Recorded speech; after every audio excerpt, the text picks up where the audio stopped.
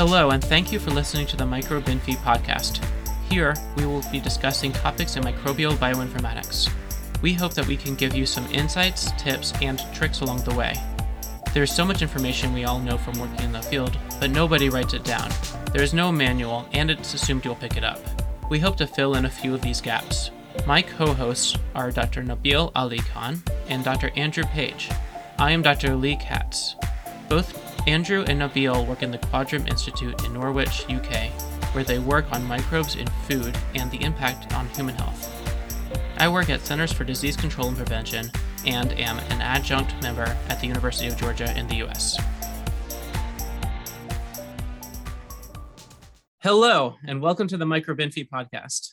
Nabil and I are your co-hosts today, and we are joined by Drs. Aaron Young and Kelsey Florek. Aaron works as a bioinformatician in the Utah Department of Health.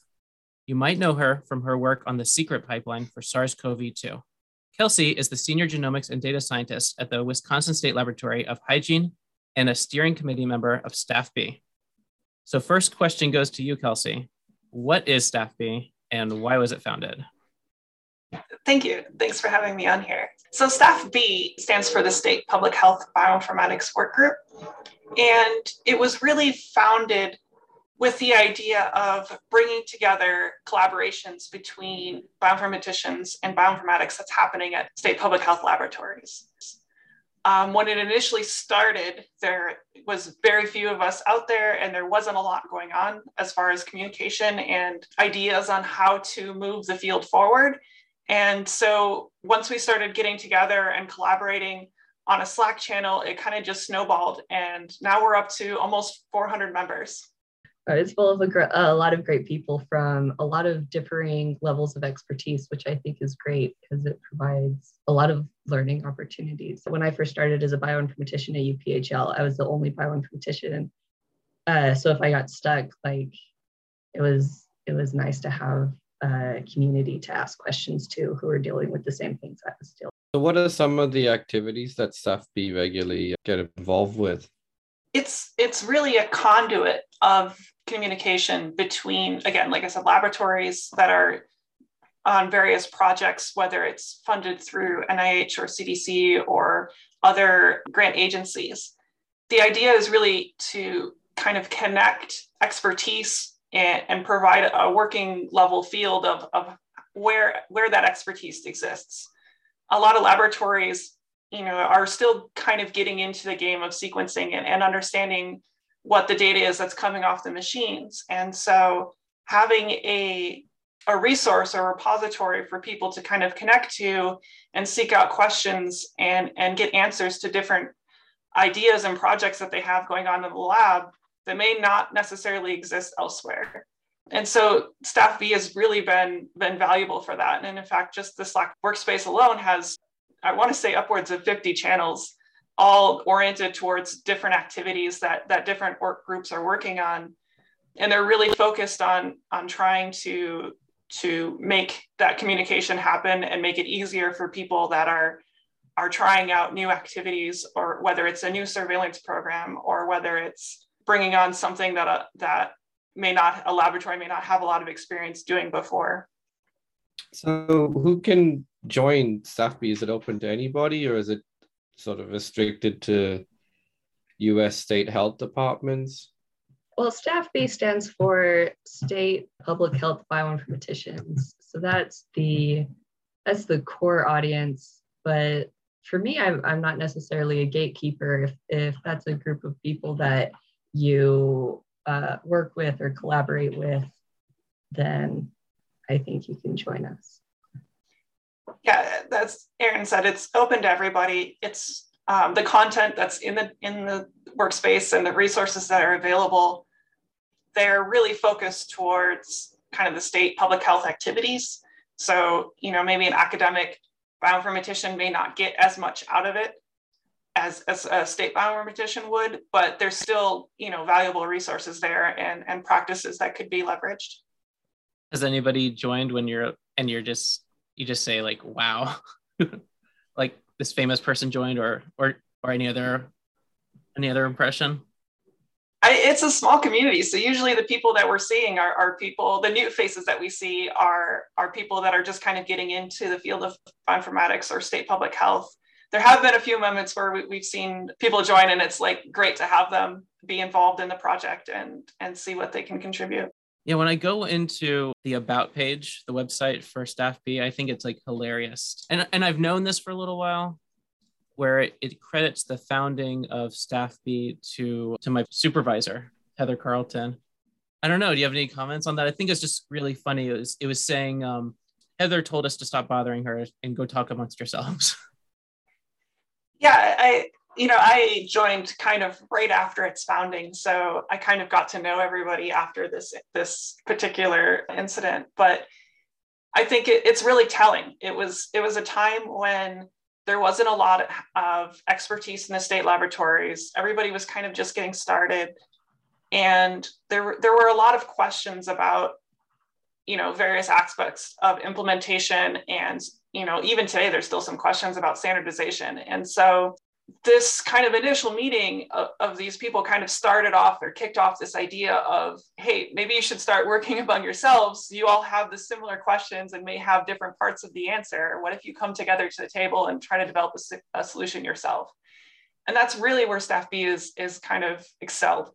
A lot of the state public health laboratories work very closely with the CDC. And so we're constantly taking different aspects, we're involved with various projects with the CDC, and we're adopting methods and practices that the CDC has to work in our laboratories. And that translation is not always as smooth as we wish it could be. And so having this group and organization where you have various people across the field who have all had experience dealing with these different problems and solving these different issues, it makes it a really valuable resource to be able to go and ask somebody, hey, I know you did this thing with AR bacteria and it worked really well. How did you get your workflow to translate to your compute environment? And how could we probably do that maybe here in Wisconsin or something like that? So having Staff B and that capability of doing that, and it also just makes it easier for other labs down the road. So if a CDC project is very valuable and needs to be expanded,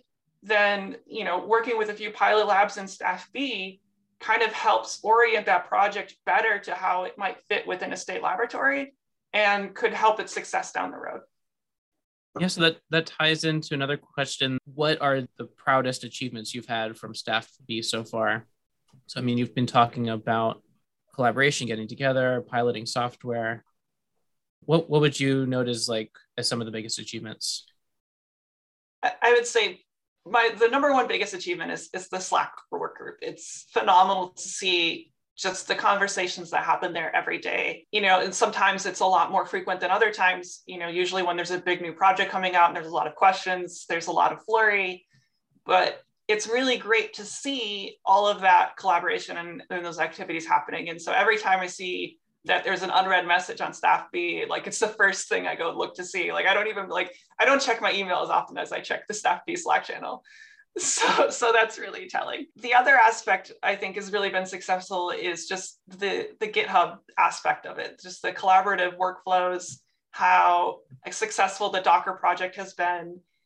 And it's been really great to see different laboratories kind of coming together and working on workflows together and making things more accessible to laboratories. It's been really phenomenal to kind of watch this project just grow and grow. I think one of the successes of the Staff B community is also the amount of trainings that we give each other. The success of the Docker repository couldn't have been made possible without a bunch of state public health bioinformaticians making a Docker image for their first time. And the workflows and things and the Staff B toolkit and the trainings that go into helping these bioinformaticians utilize the command line and utilize these tools, I think has been a great asset to public health. So for all of the listeners out there, what are some tips you can give, given your interaction with Staff B, tips you could give people moving into this space? What would you have done differently kind of thing? Or what are some resources that you've discovered or developed yourselves that the general audience here could use? So We've put together on the website is our videos, our monthly videos that we have outlining various projects that are related to staff or state public health bioinformatics. Yes, so that's a great resource for accessing some of the knowledge and expertise that's been developed at the state laboratories. For other groups trying to do something like this, it really starts with a use case. If there's a real need to start developing communication and building a centralized source of expertise that other people can then utilize, I think it just becomes a question of how do you make that knowledge accessible and how do you clear the pathways for communication. Slack has worked exceptionally well for us because we're such a disjointed group. Like all of us are part of different laboratories, and in each laboratory there's at most like 2 or 3 bioinformaticians, and in many laboratories there's only one, if one.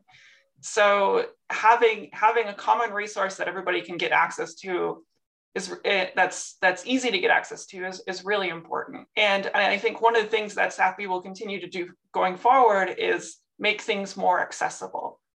More contribution guidelines, more examples, more tutorials, more training. And those are the aspects that I think will really help kind of build this next generation of bioinformaticians and state data scientists, really. Yeah, on the website, I spotted a few interesting trainings so people can get a taste of what's up there. There's things like a session on COVID, on SARS-CoV-2 data submissions, and sequence similarity searching in terms of public health bioinformatics, use AMR detection. So the kind of things that people probably are running into day to day, that there are a few seminars and sort of blog training textual things to play around with. They're up on the site, and we'll drop a link to that in the show notes. So that all leads us to some of your more tangible things. And I know, Aaron, a lot of people know you as the person who came up with the secret pipeline. Do you want to tell us just some intro stuff about it? What is it?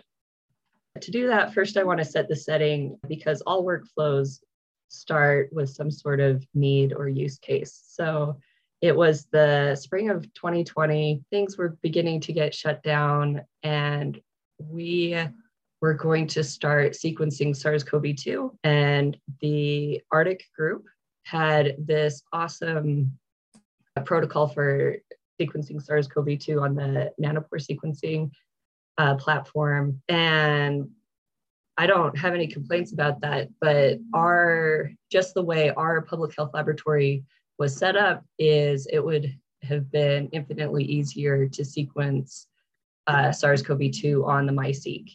And so we developed a protocol to use the Arctic primers and made that compatible with Illumina and started sequencing it on our Illumina MiSeq. But then there came the workflow aspect of it. The bioinformatic pipeline by the Arctic group is really nanopore based. And so we needed something that was Illumina based. And I tried out a bunch of tools. Kevin were researching all kinds of things. The first thing we noticed is the value of ends in consensus sequences, because the first few things that we attempted would just replace reference. If there was a SNP that was identified, the SNP would go into the sequence, but otherwise it would be referenced. And that was a bit of a problem. And so we were going through a variety of different tools, and at that time there wasn't a workflow that had the tools that we need. And so Kevin developed a workflow. He named it Monroe. It was based off of using Minimap2 as the aligner, and then I developed Secret, which uses BWA as the default aligner. And there we go. It's essentially for some sort of base small genome where the reads have been amplicon based. And so it takes these reads, maps them to a reference, trims the primers off, and creates a consensus sequence out of that. I have tried to make it as species as agnostic as I can. So it should work with other organisms, but the end user would need to provide like reference sequence and their primer bed files. So So that's in essence what it is it's for some sort of viral amplicon-based sequencing where there's a known reliable reference. The workflow has quite a bit of feature creep to it, which I've kept a lot of it in for legacy reasons. When it was first developed, we weren't quite sure what QC metrics everybody was going to be using. So there's a lot of QC metrics that are still in there that people no longer care about. Like, I don't think people are talking about the flag stats from their BAM files anymore. So the feature creep, that is an interesting tidbit that I don't hear a lot. What have you kept in there? It still has SAMtools flag stats. So it has an option. So back at the beginning of the pandemic, especially when people were still kind of understanding what a mutation was, many of these public health laboratories and bioinformaticians had never really encountered like an indel before, and conceptually, like, what does that mean? And why is that important? Like, what are these frame shifts? And so there was a group of people that suggested you use the default settings, you get a consensus sequence, you submit it somewhere, and it gets rejected because it's got a frame shift. Well, if you try a different aligner, then maybe that provides enough evidence to get that sequence accepted to GenBank or GISAID. And so that's why there's a toggle for which aligner to use in secret. So you can either use BWA, which is the default, or you can use Minimap too. So there's that feature creep. People nowadays, if they're using secret, are generally just using the default settings, I think. Another feature that was added for the community, and then I don't think anybody used it, was using IVAR trim versus SAMtools amplicon clip, because there were some concerns about IVAR trim. And so there was this other option there that people could use. I haven't bothered to take it out because at this point, if I took it out, there would be that one person that I don't know about that's using that feature, and I don't actually want to make them mad. How many people do you think are using it? Like, what's the scope of the number of people who would get mad if you just like trimmed all this down? I think most people have actually moved from secret to other workflows. The NF Core has a very similar workflow called Viral Recon that I think is a bit more popular. I don't see as many forks from secret nowadays, and these forks don't have as many changes and things. So I don't actually know how many people are using it, but I know there are more popular workflows out there. Oh, and there's also Kevin, his Monroe workflow ended up getting incorporated into Theogen as their Titan workflow. And I don't, maybe it's been renamed right by now, but that one's also quite a bit more popular. Yeah, there's also the Nextflow Arctic pipeline from Tom Connor's lab, written by Matt Bull as well. That's what we're using. Most of us in the UK are using this one, I think. That's another flavor for people if they want to check that out as well. It sort of came because we had to do something in a hurry. And yeah, it wasn't you weren't there, Lee. It wasn't a fun time. Had to just throw something. Everyone was just trying to get something up and running, and just mashing stuff that might help or might not help. And now it's matured 2 years on. I feel kind of lucky that I didn't have to jump in right away. You're right. I wasn't there when the war started. Definitely difficult to write software or have pipelines when you don't even, your requirements around the organism itself, if you can call it that, organism, isn't even nailed down yet. Right. You don't even know what to expect. And then you had the fun of you had this like midway through the film twist where it decides, oh no, I'm not going to do this lineage stuff anymore. I'm going to start making variants. You have to think about variants. And okay. Like, I was thumbing through some of our old outputs, and it was interesting to watch sort of right at the beginning, these really awful mapped BAM files and random directories that look like a mess. And then it starts to get more structured over time. You see Civet show up, you see Pangolin show up, you see Nextclade show up. You see tools being changed. You see swapping out IVAR for Freebase, things like that over time. You see this evolution from the data output. And yeah, definitely it sucked. Just as a user, it sucked trying to deal with the changing moving target. Adding on to that just a little bit, there's been interesting evolutions, not just in how we analyze COVID genomes, but how we manage and work with data as well. It's a realization and change that we've been experiencing pretty drastically in Wisconsin, where we've basically went from at most sequencing 50 to 100 samples for an outbreak to 500 to 1,000 samples a week. And how you manage and work with that level of data just is completely different. And so we're really trying to examine new ways of not just how do we run our workflows and what tools we use to analyze genomes, but how do we manage the data that are coming out of those workflows, and how do we connect that to public health? I want to hear more about like what threw you for a loop as you're developing Secret.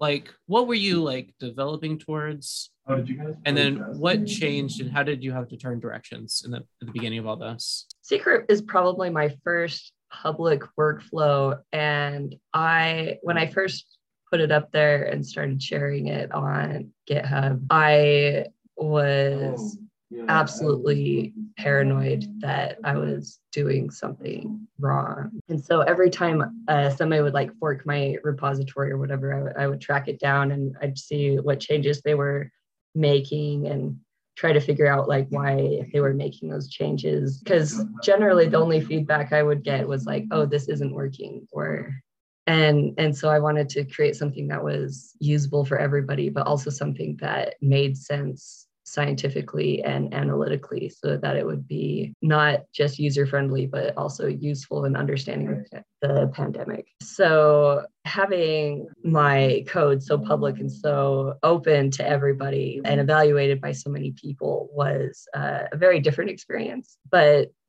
most of the people didn't actually have problems with my code as I thought they would be. Not that I'm as much of an expert as at Python or Groovy or Nextflow as I could be. So, and as for a turning point in the workflow, I don't really know if there was one other than that. A lot of the shifts have been very gradual. The workflow today is very, very similar to what it was back in the summer of 2020, just without less bugs, or with fewer bugs. And the use case for it is still essentially the same. And so I can't really say that there's been a huge dramatic turning point.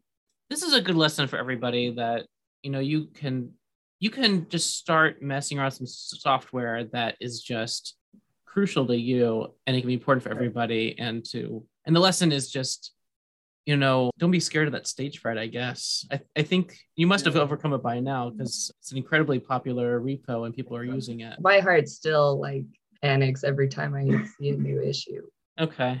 Well, I think that at this point, someone who's listening can either try it out or not, or send you a message saying how much they've enjoyed it. It's about time that everybody's written back to Erin to thank her for using it instead of complaining about the features. All right. I had one final question, if that's all right. I want to know what the name is, because it's not secret as in top secret. It's secret as in CECRET. So there it was, beginning of the pandemic, COVID, like the name SARS-CoV-2 hadn't been nailed down yet. And so it was the novel coronavirus. And I came up with this really cool acronym that matched a landmark in northern Utah. A Secret Lake is a really beautiful hike. If you're ever in northern Utah, I guess I recommend it. It's a moderate to easy hike that if you have children, they might be able to go on it, depending on how athletic your children are. And so it had an acronym. And then I went on maternity leave and I couldn't find where I had written the acronym down. And then it didn't necessarily matter anymore. But it had something with COVID and enriched, and I don't know. I thought about trying to recreate it, but It doesn't seem to matter anymore.